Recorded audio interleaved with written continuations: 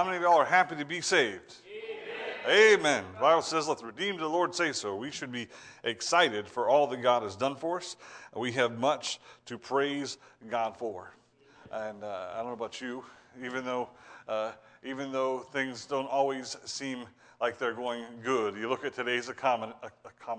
Don't look at the economy. You look at the economy. There you go. And it can be kind of scary, can't it? Just watching gas prices go up and food prices go up. And I just want you to understand that doesn't mean God has left us or forgotten us. Amen? While our pockets may be hurting a little bit, God is still in control. And I thank the Lord for that. Jeremiah chapter 6.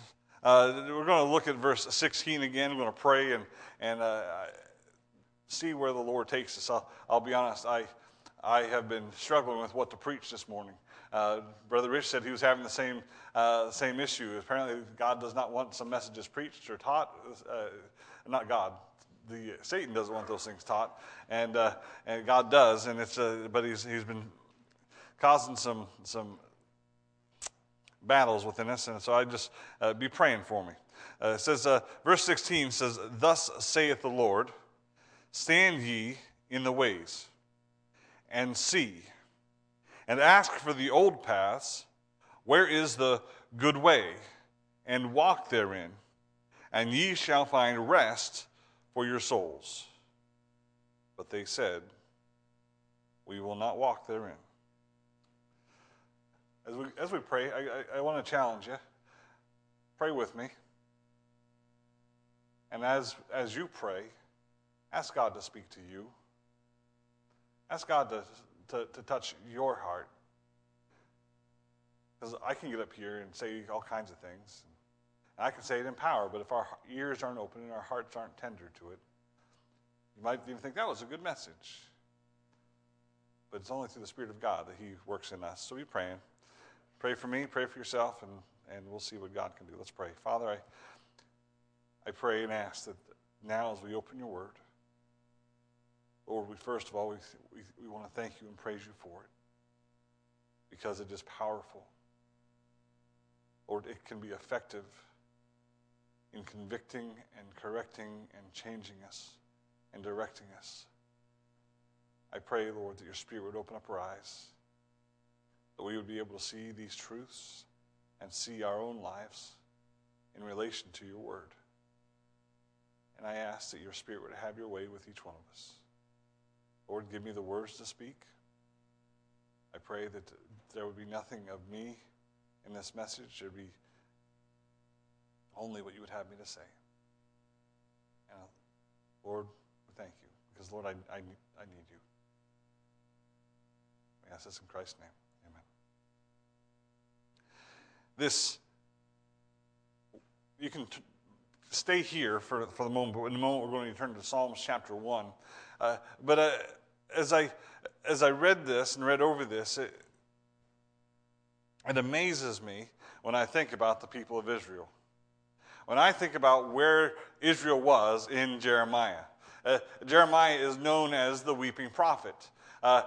He was one who preached the word of God. God literally spoke to Jeremiah, and Jeremiah would go out and he would preach to the people. But they wanted nothing to do with it.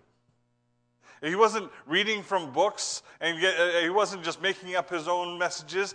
He was hearing from God, and he had a message for God's people, the people of Israel, and they wanted nothing to do with it. In fact, as we see in the first several verses that we read there, it's in verse 10. It says that verse 1 or verse 10 says, "To whom shall I speak and give warning that they may hear? Behold, their ear is uncircumcised, and they cannot hearken. Behold, the word of the Lord is unto them a reproach. They have no delight in it." They didn't delight in the things of God or in the Word of God. They delighted in themselves and in the things that they wanted to do. They were only wanted to listen to those prophets who would tell them what they wanted to hear. Now, we all like to be encouraged, amen? We all like to have somebody come alongside and say, "You're doing well, brother," or "You're doing well, sister. This is great." But it doesn't do us any good to hear that we're doing well when we're not doing well. While it may make us feel better, it doesn't make us any better. When as a paramedic, if I went to somebody's house and I put them on the EKG monitor and I did a 12-lead or 16-lead EKG, I could tell if they were having a heart attack or not. And if I looked at that and I saw a heart attack and I said, you know what, you're just fine. You just stay home today, because I didn't want to take them to the hospital. He heard what he wanted to hear, because nobody wants to hear they're having a heart attack, right? Doesn't make him any better, does it? It doesn't change the fact that if he doesn't go to the hospital, there's a good chance that he's going to die. Sometimes we need to hear things that are difficult for us to hear so that we can examine the truth of those things and then we can apply them to our lives. Jeremiah is talking to the people of Israel. They don't delight in the word of God. They don't delight in his ways. In fact, they reject those things, and they're walking in their own ways and in the way that they think is right. Sounds like America. It sounds like the church. It says in verse 11, therefore I am full of fury of the Lord. I am weary with holding in. I will pour it out upon the children abroad, upon the assembly of young men together. For even the husband with the wife shall be taken, the age with him that is full of days. And their houses shall be turned unto others with their fields and wives together. For I will stretch out my hand upon the inhabitants of the land, saith the Lord. For from the least of them, even unto the greatest of them, everyone is given to covetousness. And from the prophet, even to the priest, everyone dealeth falsely. God says, I am weary with holding in from my wrath. There will be judgment, is what he's saying. There will be judgment for our sin. In biblical days, the people of Israel, for some reason, thought that, well, God hasn't brought judgment upon us yet, so I guess we're okay, even though he sent prophet after prophet after prophet. And what's even more mind-boggling to me is that in the book of Joshua, man, they saw the works of God. They had great victory for the most part in the book of Joshua. But they came in, and at the end they said, the Lord, he is our God. We will follow him. Joshua said, as for me and my house, we will serve the Lord. But you get into the book of Judges, and Judges tells us that the next generation, they rose up a generation that knew not God. And you follow through the entire book of Judges, and God brought judgment upon judgment upon judgment upon the people of Israel. But in his mercy, he would send forth a deliverer, a judge. And we know many of them. Deborah was one. Samson was another. Gideon was another, who would come along and they would rise up and they would bring the people back into God, and they would cast off their wickedness and cast off their sin, and they would see great victory over those who were oppressing them. And every single time, once they had victory, once they were free of the oppression, every man did that which was right in his own eyes. And it wouldn't be but a short period of time. Even Gideon, which again, I keep saying the word boggles my mind, but I am just utterly amazed at the turnaround and the hypocrisy in Gideon's life, who God spoke to him and God raised him up to lead a small group of soldiers to cast off and chase out an entire army, a massive army of people. And at the end of Gideon's story, he's building other altars, other gods, and worshiping them and leading the people of Israel to do the same. Why is that? He's choosing to walk in the wrong way. Notice it says that from the least to the greatest, even to the priests, they're all speaking lies, and it's all hypocrisy. And the same is true today. Many Christians, whether they're the least, the poorest, the lowliest among us, all the way to the pulpits, there is a problem in the church. There's a problem in our country. It says there in verse 14, they have healed also the hurt of the daughters of my people slightly, saying, peace, peace, where there is no peace. Isn't that what's going on today? It's all good. Look at how things are. We all have nice cars. We're all driving. People have jobs. The government's sending us cash. right? There's all kinds of things. Now, yes, our economy is a little under the weather right now, and we can blame the president, or we can blame the situation, or we can blame Putin, we can blame all kinds of things. And listen, I'm not going to say that this is judgment of God, because the judgment of God is a whole lot worse than $6 gas prices. Just saying. But I will tell you this, is that while we can say peace, peace, everything's okay, the wrath of God still will come upon the people of this world. And the book of Peter says the judgment will begin in the house of God first. See, out of everybody in this world, we have more to answer for, because we have the truth. Not only do we have the Word of God, which God has given to us, and as holy men of God spake, as they were moved by the Holy Ghost, all Scripture is given by inspiration of God and is profitable for doctrine, for reproof, for correction, for instruction in righteousness. We have the Word of God. We also have the Holy Spirit, which teaches us what the Word of God says. If you're saved today, you don't just have the Word, you have the Spirit within you to help you to understand and to live according to the Word of God. Thank the Lord.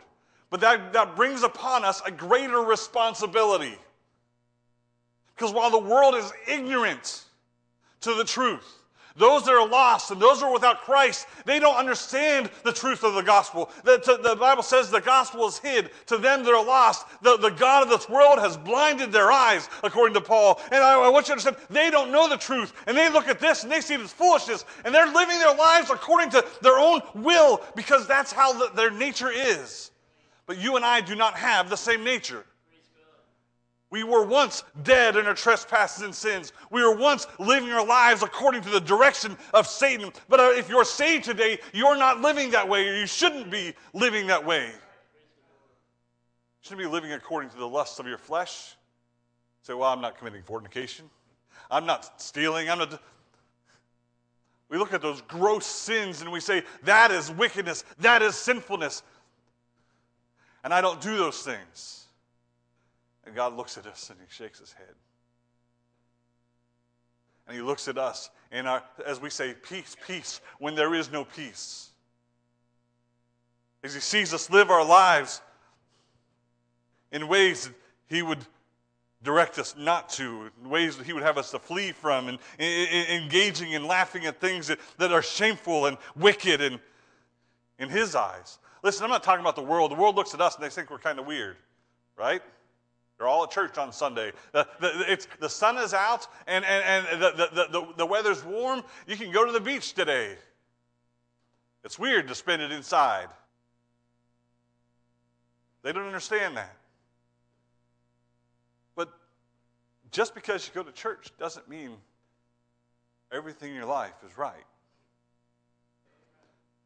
Because if you look at the priests, they were there at the church. They were serving and doing all the things that they were supposed to do according to the law. But what did God say about the people of Israel? They honor me with their lips, but they reject me or they deny me with their hearts.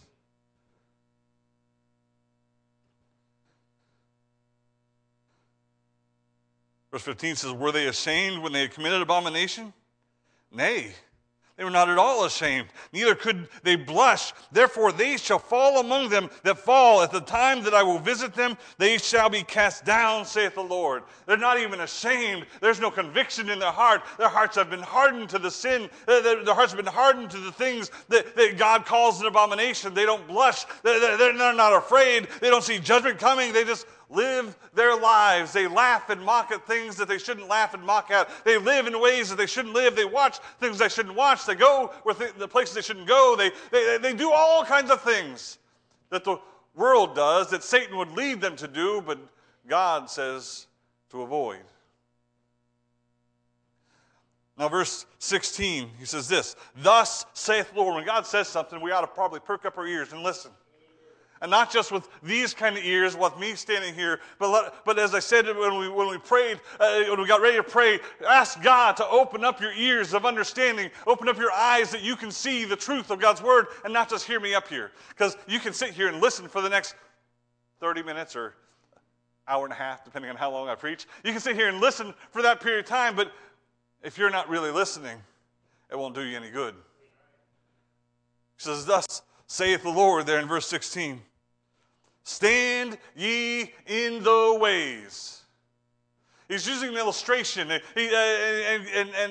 God did that with the prophets many different ways, many different times. Some of the prophets, he would have them do and act out certain things. There's one poor prophet that had to put on he was supposed to take a pair of undergarments, underclothes, and he was to get them all dirty and muddy and filthy and torn, and then he had to put them on and wear them around the streets as a visible illustration to the people of Israel as he preached his message. I'm glad that I don't have to wear dirty underwear to be an illustration to you. There was one prophet who had to marry a bride who was a harlot, have a family with her, and then have her go back out into harlotry and then go back and purchase her again as a picture of what God's love for the people of Israel and how they were turning their back on him and how he desired to bring them back unto him. And there were a whole lot of pictures. Here is a word picture. He says, listen to me. He says there in verse 16, thus saith the Lord, stand ye in the ways. He's using this picture of an intersection. Somebody who's lost their direction, who doesn't know which way to go. He says, I want you to go out into the roadways and look at the different paths that you can take. You are at a crossroads today. He says, I want you to go out and look to see where you're supposed to go. Look at the different paths and which way is the right way to go. And go and stand there. Before you understand how to get where you're supposed to go, you have to understand where you are. Anybody ever know how to read a map? When I first got moved to Maine and I sat down in the ambulance, my preceptor, I was a paramedic at the time, but the guy who I worked with for the first 6 months at Delta was an old guy. Now, us young people use GPSs. You punch in the coordinates, and it just tells you where to go. But at the time, back then, GPSs were not all that accurate, and they might take you down some back road that's not a road anymore. It's through some cow pasture. That actually happened 2 or 3 times. So he said he didn't like all those newfangled things. He was 60 years old. He says, listen. In fact, he was one of the first paramedics in the state of Maine. He says, listen, this is what you need. And he pulled out this map. And he goes, every call, you're going to give me directions on how to get there. And I said, well, I've never really read a map before. I was new to Maine. I didn't have a clue to where I was going. First call comes in. He goes, all right, where are we going? Do you know how much pressure there is when you got somebody having a heart attack at the other end at the destination, and I've got to be the one to figure out where to go? Now, the sad thing is he knew where to go because he'd been working at this job forever and lived in the area forever, but he wanted to make me figure it out. And the first thing I had to learn was where our base was on that map, because you have to know where you're at to figure out where you're going and how to get there. So here, and thankfully, I was able to very quickly learn how to read a map because, well, pressure makes you learn things quickly. And nobody died in the process of it. It all worked out. But as God says or Jeremiah says through the moving of God and the words of God, he says to people, go out and stand in the way. What he's saying is go out and figure out where you're at. Go out and look at the ways. Look where you're at. Figure out where you're at right now, because you're not where you got to be. You're not where you're supposed to end up. You need to figure out where you're going. And listen, it's important for us to figure out where we are spiritually. It's absolutely a necessity. We can say, oh, our church needs to grow. Oh, we need to do this. Oh, we need to do that. Listen, yes, our church, there needs to be growth in our church, both spiritually and numerically. We want to see people get saved. We want to see God work. We want to see revival here. But you will never see revival here unless you figure out that you need revival. Because revival doesn't start as some great sweeping movement in one service where we all fall down before God and we say, oh, God. You know where it starts? In one heart. It starts in your heart. It starts in my heart. When I stand and I say, God, oh God, I'm sorry for what I've done. I look at my sinfulness. I look at my location and I say, God, I'm not where I should be. I am not what I should be. And by the grace of God and with your help, Lord, with your forgiveness, I will be what you want me to be, and I'll do what you want me to do, and I'll live how you want me to live, but I can't do that on my own. God, I need you. He said, stand in the way. And I want you to notice there, the word way is not way, it's ways. It's plural. See, the truth is there's not only one way to go. There's only one right way to go, but there's not only one way to go. Jesus told the disciples there is a broad way and a wide gate, and there's a narrow way and a straight way and a narrow gate. There are multiple ways you can go. I do want to say this. According to Jesus, he is the way, the truth, and the life. If you're here today and you say, I don't know which way to go and I don't know what to do, my life's a mess, and I can't seem to figure things out, the weight of my sin is upon me and I don't know. Listen, Jesus is the way. Jesus died for our sins because he loved us so much. He came as the perfect Son of God, the sacrificial lamb. He died on that tree. His blood was the atoning sacrifice for our sins. And the agony of his soul was set apart or set aside the wrath of God. And we can stand before God forgiven. Praise God because of what Jesus Christ did for us. But we have to place our faith in the gospel of Jesus Christ, the death, the burial, and the resurrection. If we deny any of those things, if we deny the Son, we deny the Father. If you don't have the Son, you don't have the Father. I want you to understand, he is the way. Amen. He's the way to heaven. He's the way to salvation. He's the way back to God. But while he is the way, there are many ways that people go. And sadly enough, there are many ways that even believers go. Because there's only one way to heaven, and there's only one right way to live. Israel is the people of God. God had chosen them. They had followed God. They rejected God. They followed God. They walked away from God. They followed God. They'd gone through this pattern here. And here they were at a time where they were walking away from God, where God was trying to bring them back, but their hearts were hard. They didn't delight themselves in the Word of God. They didn't delight themselves in God's way. They said, we want to go in our own way. But again, the Bible tells us this, that there is a way that seemeth right unto a man, but the end thereof is death. While there is only one way, there are many ways. And he says, go and consider the ways. That's the next part of the verse there, verse 16. It says, and ask for the old paths. It says, actually, verse 16, thus saith the Lord, stand ye in the ways and see. That word see means consider. It means you need to stop and ponder. You need to try to figure out which is the right way for you to go. Figure out where you're at and figure out where you're going. That's the next step on reading the map.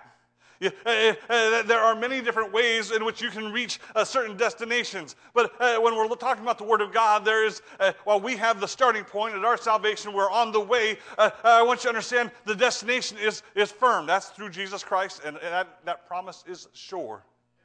But sometimes we take a wrong path.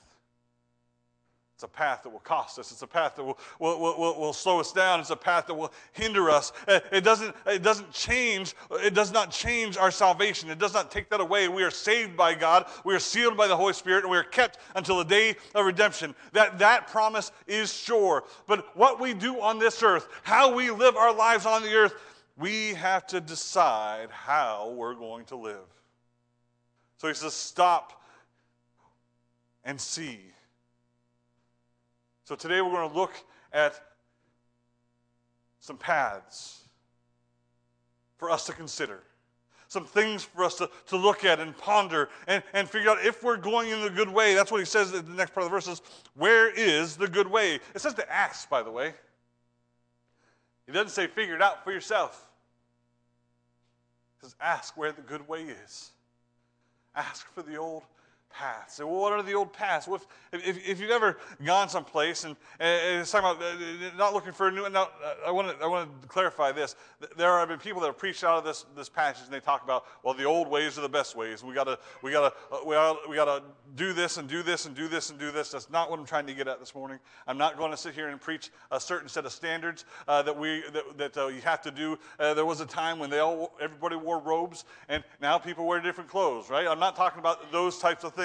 I'm not talking about saying, well, we can't have any new music that isn't good, but I do want to say this. There is a whole lot of bad music out there, and there's a whole lot of immodest dress out there, and we need to live our lives not according to somebody's old standards, but according to the standard which gives us the direction for our life. Ask for the old paths. What are those old paths?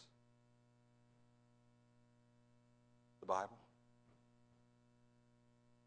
It is that simple.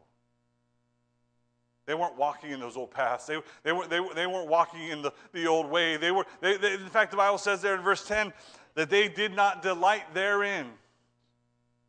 They found no pleasure in the law of God or in the word of God. They found it restrictive. They found that it confronted them. They found that it made them feel bad about themselves, and they didn't like it. Well, guess what? When we're confronted, and it doesn't feel good. It doesn't feel good to have somebody preaching a message and sitting there and the Spirit of God is convicting you, poking you in the heart. The Word of God is cutting you deep. You're like, this doesn't feel good. But sometimes it hurts to get better. I used to have a gallbladder and I used to have an appendix. I don't have either one anymore.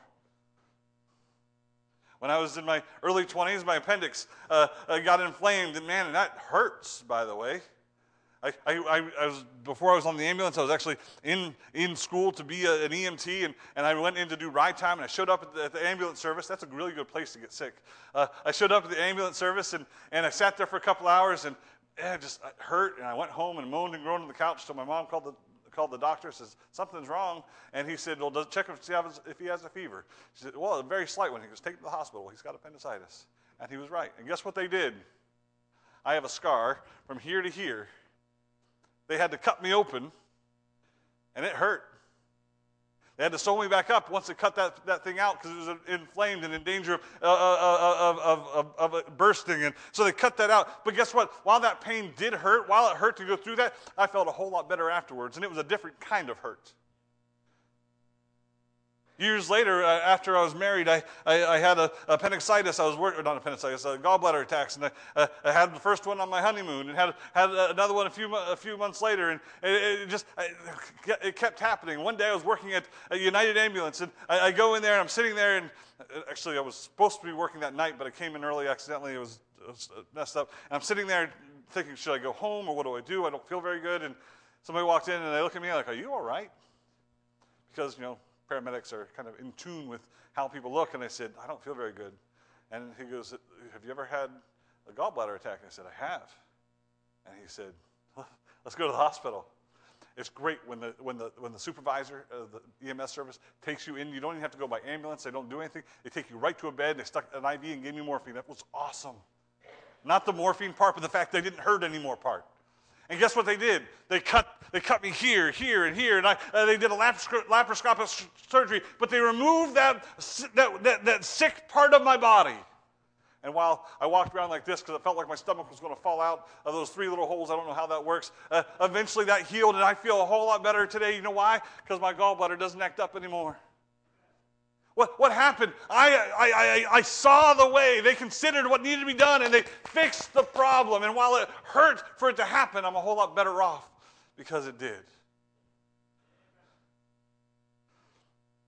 He said, where is the good way? Walk therein, and ye shall find rest for your souls.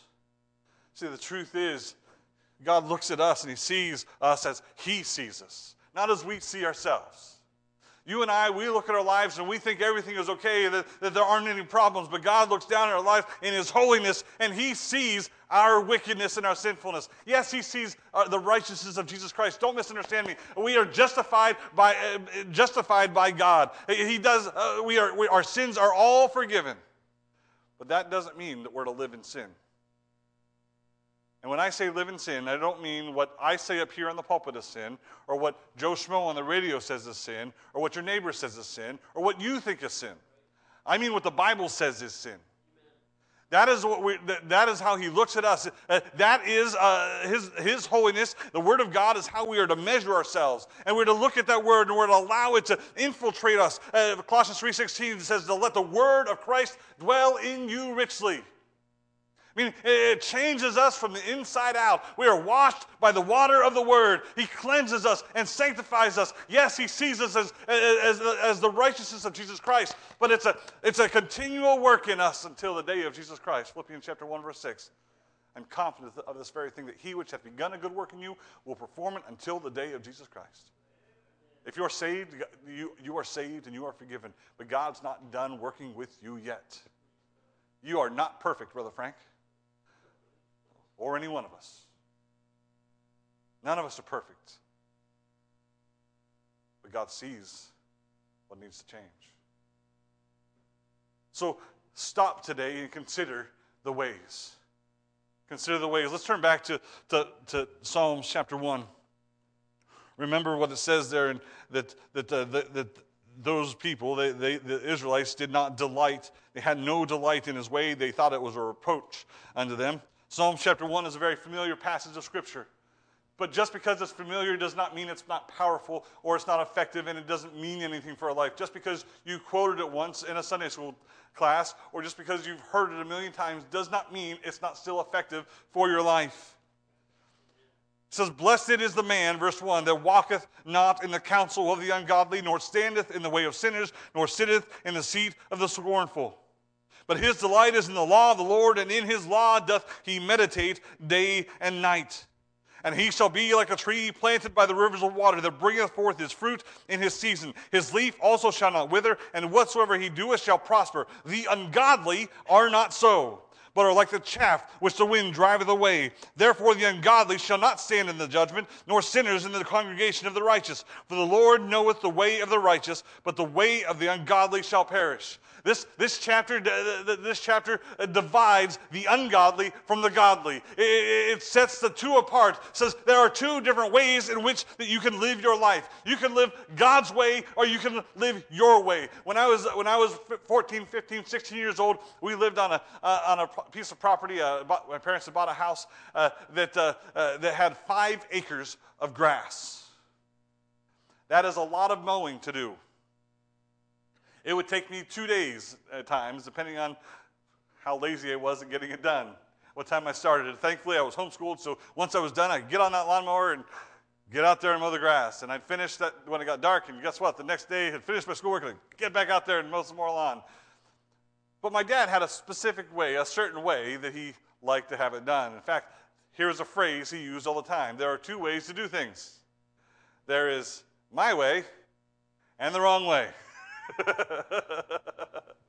Meaning, I could have done it any other way, because there's lots of different ways to mow grass. But any way besides my dad's way was the wrong way. Do you know why?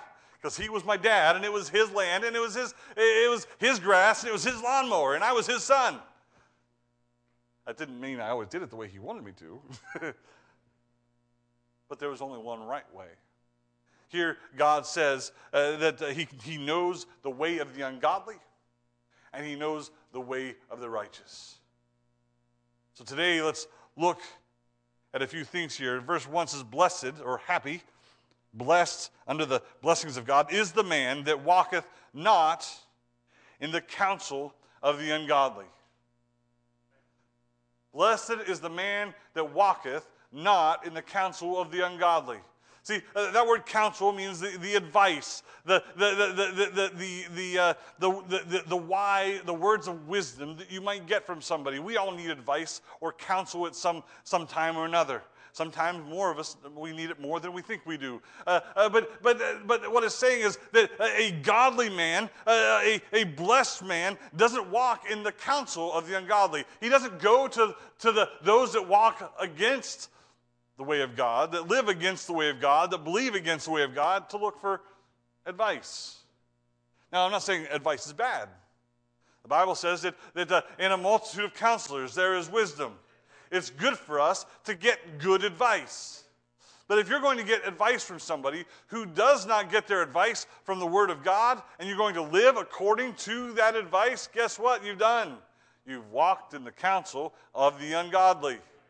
When I was working as a firefighter and a paramedic, I'm just going to be upfront and honest. The number of people that got divorces in that field is tragically high. Most firefighters, most paramedics, most cops are the same way because of the nature of their job, the requirement of the hours away from home, the work that's put into it, and the mixing of the building of friendships outside of your marriage. The number of people that get divorced and have affairs is ridiculously high. I can remember there were several days when I'd be at work and I was the only one who hadn't had a divorce that was working. But what always amazed me was that those who began to have troubles at home with their spouse would then go to the people that they worked with and ask advice of the guy who'd had 3 divorces. Does that make any logical sense to anybody? If you are looking to save your marriage, go to the one who couldn't keep it. No. It's ungodly advice. It's ungodly counsel. But it's not just that kind of thing. It's talking about who you go to for direction on how to live your life. It says, he that walketh in the counsel of the ungodly. Listen, there are a lot of people that want to give you counsel today. There are a lot of people that will tell you what's right and what's wrong and how you should live your life. From people to institutions to the government. Right? And there are a lot of people that are out there that will say, this is what you should do in your situation. And I'm not saying they're always wrong in what they say. But we should not live our lives according to the counsel of this world. Because who is the god of this world? Satan. Do you think he's going to give you good advice to help your marriage or help you to raise your kids right? No. Think he's going to give you good advice on how to live in a way that glorifies God or brings honor to God's name or is a blessing to others or a blessing to the church? Absolutely not. See, there's 2 ways to live. You can live your life in accordance with the counsel of this world. And they want you to. In fact, they'll look at you if you don't, and they'll think you're crazy. I think some of us are crazy as it is. But the end thereof, man, it's costly. It's costly. Or to not walk in the counsel of the ungodly. Notice the next part of the verse is, nor standeth in the seat of sinners. There's a progression here, as we're going to see. It says walking, standing, or sitting. But so this is important. Somebody that walks in the way of the ungodly will undoubtedly find themselves standing in the way of sinners. See, if you go back to the book of Genesis and you look at Abraham and Lot, if you remember, Abraham had a nephew. His name was Lot. Lot was a just man according to the Pauline epistles, or I believe it was the book of James actually. He was a just man. He loved God. He knew God. He had Abraham as a brother or as an uncle who taught him all about God. He saw the works of God. But if you remember, there came a point in their lives that while God was blessing Abraham and God was blessing Lot, and they both had large amounts of herds of sheep and goats, and the herdsmen were fighting. And Abraham came to Lot and said, this shouldn't be. We're family. Let's fix this. I'll tell you what, you look around, you decide which way you want to go, and then I want to go the opposite direction. You make the choice. Abraham, his uncle, the man who was wise, the one who loved God, said, you know what, I'm going to let you make the choice. I've got the bigger herds. God has given me the promise, the promise. The covenant's been made with me. But you go, and you choose where you want to go. And Lot looked around, and the Bible says that he saw the plains headed towards Sodom. Now, we know Sodom and Gomorrah was a wicked city that God comes to judge later. But he saw that. He saw that it was green, it was beautiful, it was perfect for sheep, and he didn't care about Abraham or his flocks. He said, "That's what I want. I'll go that way." And Abraham said, "Okay, I'll go there into the desert, where there's not much water, and God will take care of us." And he wasn't upset about it. And they split ways. We see Lot there. It says he pitched his tent towards Sodom. The next time that we hear about Lot, he's living in the city of Sodom. Some kings have come against the king of Sodom and Gomorrah, and they taken captive many of the people, including Lot and his family and all of their belongings. And so we see him there, and Abraham goes and he rescues him and sets him free. And you know where we see Lot next? He's not just living in the city. He's sitting in a place of leadership at the gate. What's happened? That progression that takes place even in the lives of Christians. Say, well, Lot couldn't have been a Christian in the way that he was living. Yes, he was. The Bible says he vexed his righteous soul. It says, just Lot. And he was justified by his faith. He loved God, he believed God, but because he didn't walk in the path of God, he walked in his own way. Guess where he ended up? In the midst of sin. And it cost him. It cost him literally everything. Lot's wife, when the angels came and they pulled them out of Sodom, he tried to go and get his daughters that were married, and they laughed him to scorn. They thought he was kidding. They refused to come. He had 2 daughters at home and his wife, and the angels grabbed them and literally dragged them out. And his wife looked back. And God judged her and turned her a pillar of salt. And Lot said, don't make us go all the way to the mountains. There's this little city not far. Spare that city and let's go there. And they were allowed to go there, but then they left there and they went up to the mountains. And if you remember what happened, Lot's daughters worried about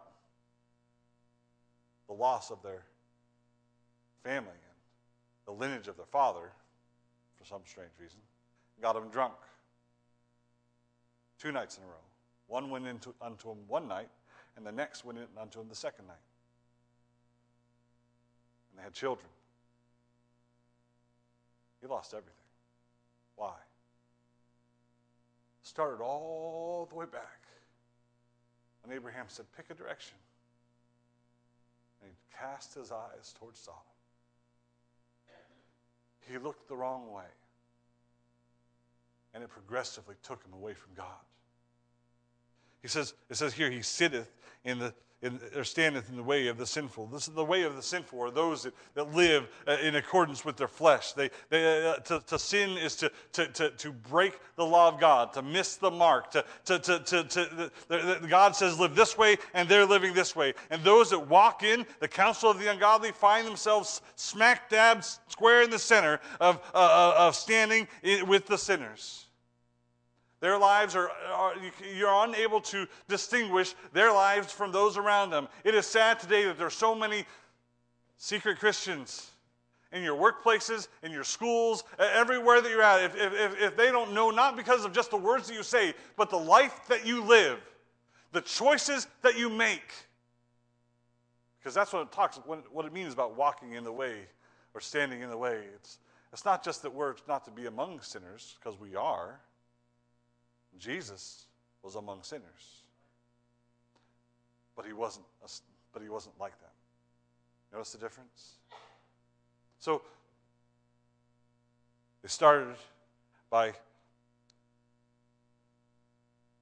walking in the counsel of the ungodly. They came to the point where they were standing in the way of sinners. And then sadly it says, blessed is the man that nor sitteth in the seat of the scornful.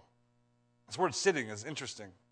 If you do a study on the word sit and you find people that sit, one is it's a picture of inactivity, somebody who doesn't do much. But the other thought of it is it's a place of judgment, and a place where one judges others. And here you have these scornful. A scornful person is one who chides, who makes fun of, who ridicules somebody else. So here you have, he says, blessed is the man that walketh not in the counsel of the ungodly, nor standeth in the way of sinners, nor sitteth in the seat of the scornful. There are those that are out there, and they are ridiculing, they are rejecting the word of God, the truth of God, the way of God, and they're ridiculing and making fun of the people that do.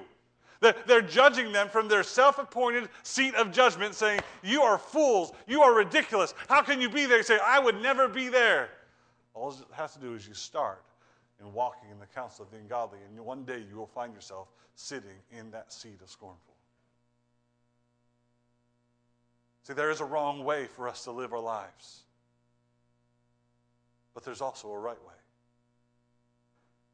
Verse 2 says, but whose? The blessed man. His delight is in the law of the Lord. Remember, Jeremiah chapter 6, verse 10 says that the law of God was a reproach unto them, and they had no delight in it. The right way for them would have been to have a love for, a delight in the Word of God. The Word of God for us as children of God should be everything. I'll say it again. The Word of God as children of God for us should be everything. It is, the Bible says, it is to be more desired for us than our necessary food. You all like to eat, right? We're Baptists. We like to eat. We're humans. We like to eat. I'm fat. I like to eat. It's okay to like to eat. It's okay to desire those things because we need food. But we're desired of the Word of God more. There's a picture I saw. She's not in here to make fun of. There's a picture I saw somebody took of Amanda at a restaurant. Was it you that took the picture?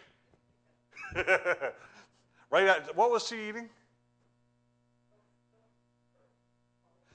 If you know who Paula Dean is, she cooks. She's a Southern cook, and she can cook. And she cooks with butter and sugar. Now, I don't know what she ate, but there was a picture taken of Amanda right after she took her first bite of this, and it looked like she was in heaven. She had this look of, ah. James was jealous of whatever she was eating right then. She delighted in what she just put in her mouth. We are to delight ourselves in the Word of God. It should not be a chore. It should not be a drudgery. It should not be the last thing that we do. It should be the first thing that we reach for when we wake up in the morning. It should be our desire to be in the Word of God. And I don't mean just to read your chapter and then set it aside and go on through the day, because it says, his delight is the law of the Lord, and in his law doth he meditate day and night. He doesn't just spend a few minutes reading the Word in the morning, so he's all set and he's checked his box for the day. He's read it, he's studied it, he's meditating on it through the day and through the night. He stops and thinks, man, how does that affect me? What does that mean for me today? What does that tell me about God? He's trying to study and understand. He said, God, open unto my eyes the wondrous truths out of thy law. I want to know what you have for me today. And he's open to the Spirit teaching him from the Word of God, and he hungers for it. It's a never-ending thing, just like eating is never-ending. Y'all ate breakfast this morning? Maybe some of you didn't, but I bet you're going to eat sometime today. And guess what? You're going to eat sometime tomorrow. And you're going to eat sometime the day after that. See, when you stop eating, you know what happens? Die. Our bodies need the food. Guess what? We spiritually need the food of the Word of God. It says the blessed is a man that loves the law of God. His delight is the law of the Lord, and in his law doth he meditate day and night. As he begins to live, and not to walk in the counsel of the ungodly, but to walk in the counsel of the Word of God. Man, what a thing that would be. For us to live our lives in accordance with the Word of God, not in accordance with how we feel, not in accordance with what we want, not in accordance with what other people tell us, but to live our lives in accordance with what this book says how we should live. It's not easy. Not in and of ourselves. But with the Spirit of God, guess what we can do? We walk in the Spirit, and will not fulfill the lust of the flesh. It strengthens us, it encourages us, it helps us to grow. We walk in his way. Notice what happens when that happens. It says, and he shall be like a tree planted by the rivers of water, that bringeth forth his fruit in his season. His leaf also shall not wither, and whatsoever he doeth shall prosper. There are three things that it says: he's planted by the rivers of water, and bringeth forth his fruit in the season. Man, he is plentiful. He says that blessed man who's rooted and grounded in the Word of God, who gains his nutrients and strength from the Word of God. It says he's like a tree that's planted by the river of water. Have you ever seen a tree by the river? And have you ever seen a tree that's out in the middle of nowhere in a desert? They are two different trees. Now they may be the same kind of tree, but they respond differently. See, the one that's planted by the river of water gets its strength. It has much water to strengthen it, to help it to grow, and it grows and it blooms. And man, it's big and strong and unbendable. The wind will blow and it will stand there strong. It won't go anywhere. It is fruitful in its season, meaning as it's time for the fruit to come forth. Guess what? There's fruit. I like apple trees because guess what? They produce apples. I would be very upset if I planted an apple tree and waited 10 years for it to grow and it didn't produce anything. In the New Testament, Jesus walked by and he was hungry and he saw a fig tree, if you remember, and he looked at that fig tree and there were no figs, even though it was the season for it. And he cursed it and it withered and died. Why? Because he had a desire for figs. There should have been figs there where there were no figs. If we are rooted and planted in the Word of God, the Spirit of God will bring forth the fruit of the Spirit in our lives. Not the fruits, not many different fruits. It's the fruit of the Spirit. It's the outflowing of the work of the Holy Spirit in our lives. Love, joy, peace, long-suffering, gentleness, goodness, faith, meekness, temperance. Against such there is no law. Those are the fruit of the Spirit. And in its season, when it's time, when those things are needed, those things will come forth in our lives. Joy, even when it's a time of grieving. It's not normal, but it is a grace of God and a work of the Spirit in your life. Love for those that hate you and ridicule you and live that want nothing to do with you. Love for them is not normal, but it is when the Spirit of God is working in you. It's a grace of God.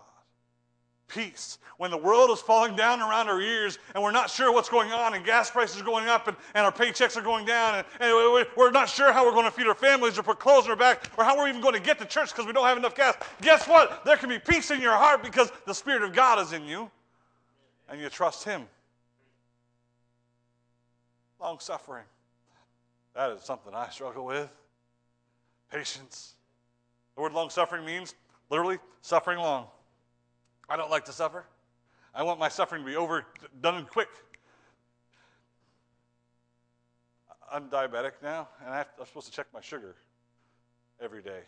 I don't check it every day because I hate sticking myself with those little needles. Now, it doesn't hurt that much.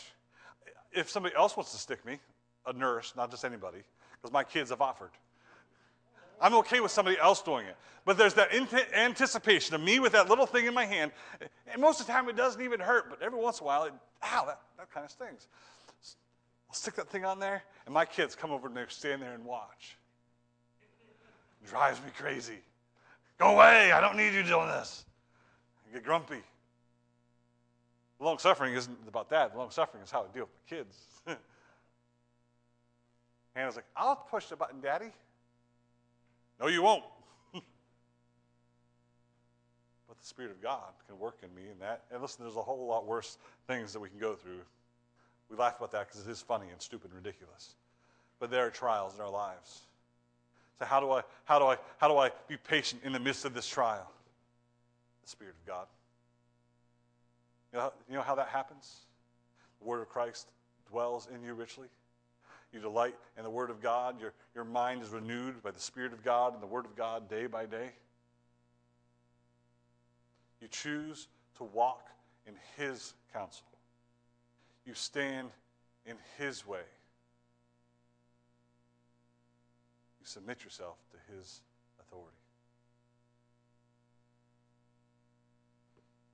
You should be like a tree planted by the rivers of water that bring forth in a season, and the fruit of his fruit in the season. His leaf also shall not wither.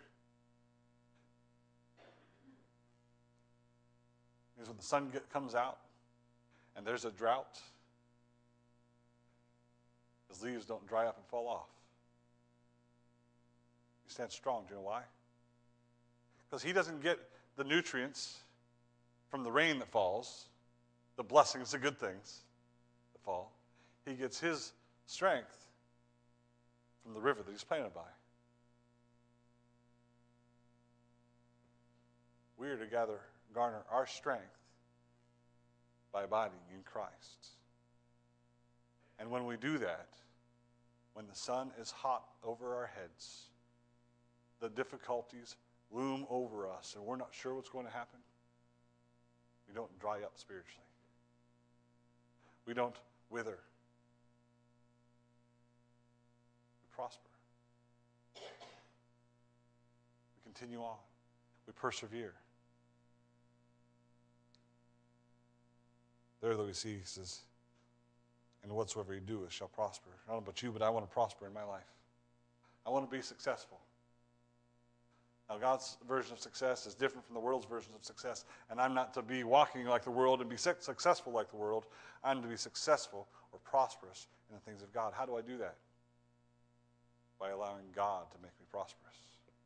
And the truth is, no matter what happens in my life, as long as I am walking in God's way and by His side, living my life to please Him, regardless of what's going on in my life, if I'm obedient to God, I am prosperous. I am successful. because when I get to heaven, God will say, well done, thou good and faithful servant.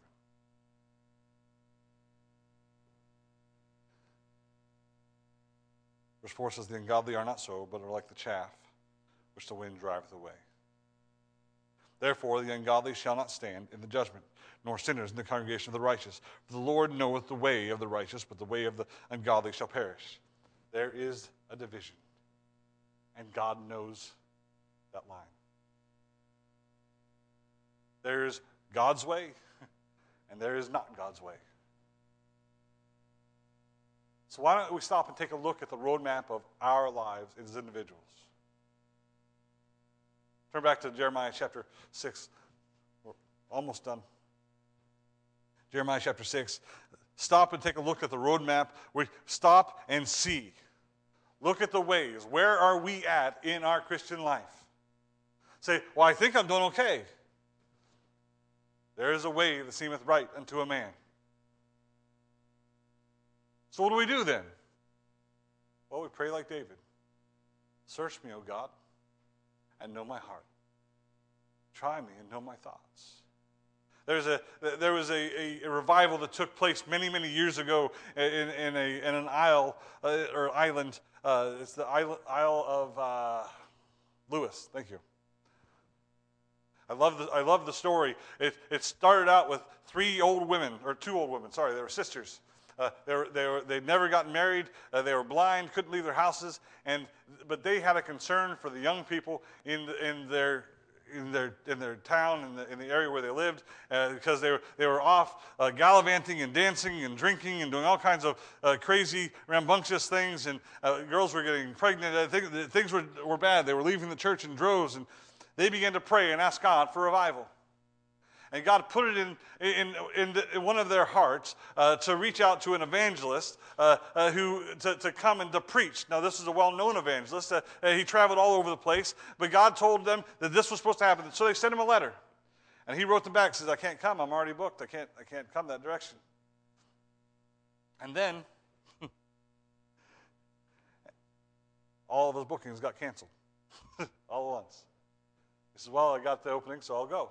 He wrote them back, said, I'll be coming in. The church began to pray at that point because this evangelist, the deacons, the men of the church, the weight of the need of revival began to fall upon them. And there was one night in particular where the men of the church got together. They met in this barn, and they saw God begin to move and work there that day. As they began to pray, one of the deacons stood up, not to pray in front of anybody else, but as he was praying, he stood up and he says, "Lord, your word says that who shall ascend unto thy holy hill? He who hath clean hands and a pure heart." And he asked God this question: is my heart clean? Is my heart pure? And are my hands clean? And God began to show him the changes that needed to take place in his life. And he fell to his knees weeping.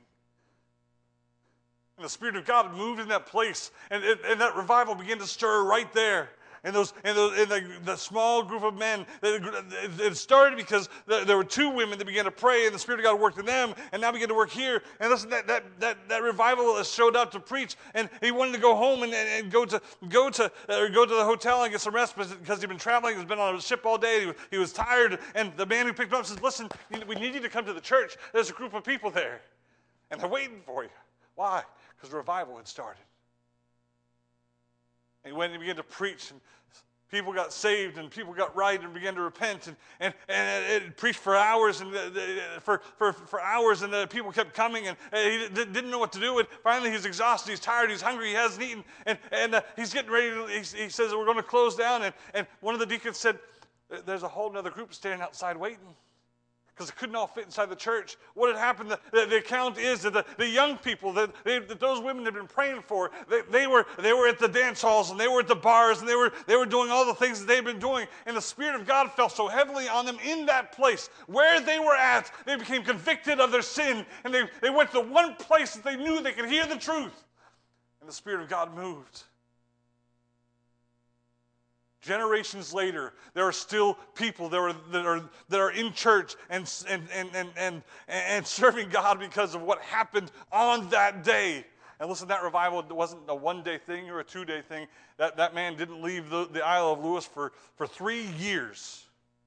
He would preach from church to church to church.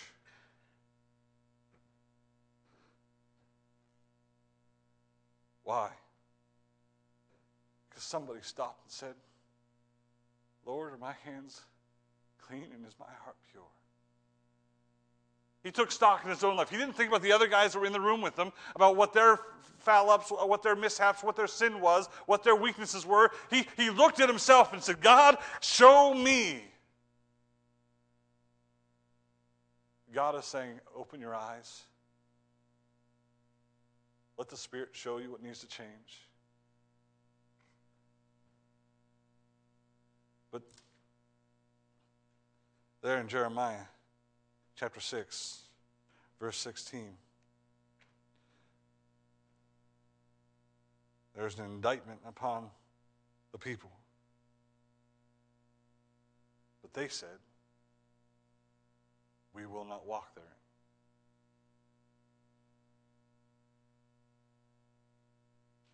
If you follow what happened to the church, or not the church, the Israelites, while judgment didn't come right then, judgment did come. And according to the book of 2 Chronicles, it came, and that without remedy. There was no turning back. There was no mercy in that point of time. There was judgment. Why?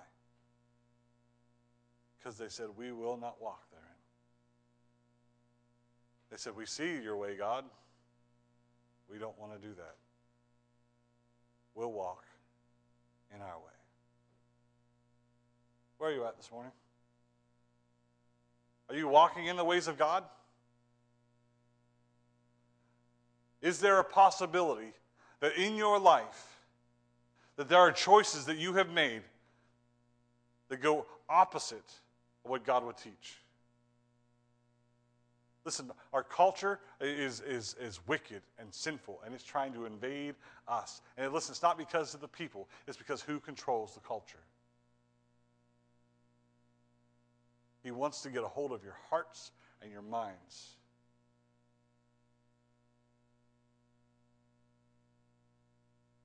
Does he have you? Does Satan have a stronghold in your life somewhere? Music? Pornography? TV programs? Say, well, I don't do anything. I don't watch pornography. I don't listen to crazy music. Pride? Self-righteousness? Hypocrisy? The list of sinfulness is not just the gross sins that we think of. God says he hates pride. It's an abomination unto him. Are your hands clean? Is your heart pure? Are you walking in his way? Or are you walking in yours?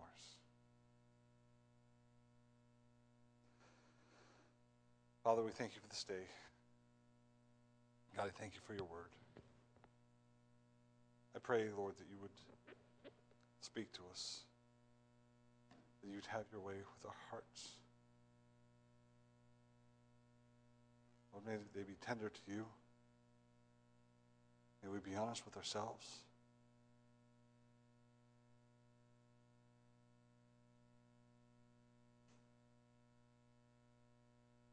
May you forgive us. Please, Lord, in Christ's name we pray. Amen. Heads bowed and eyes closed.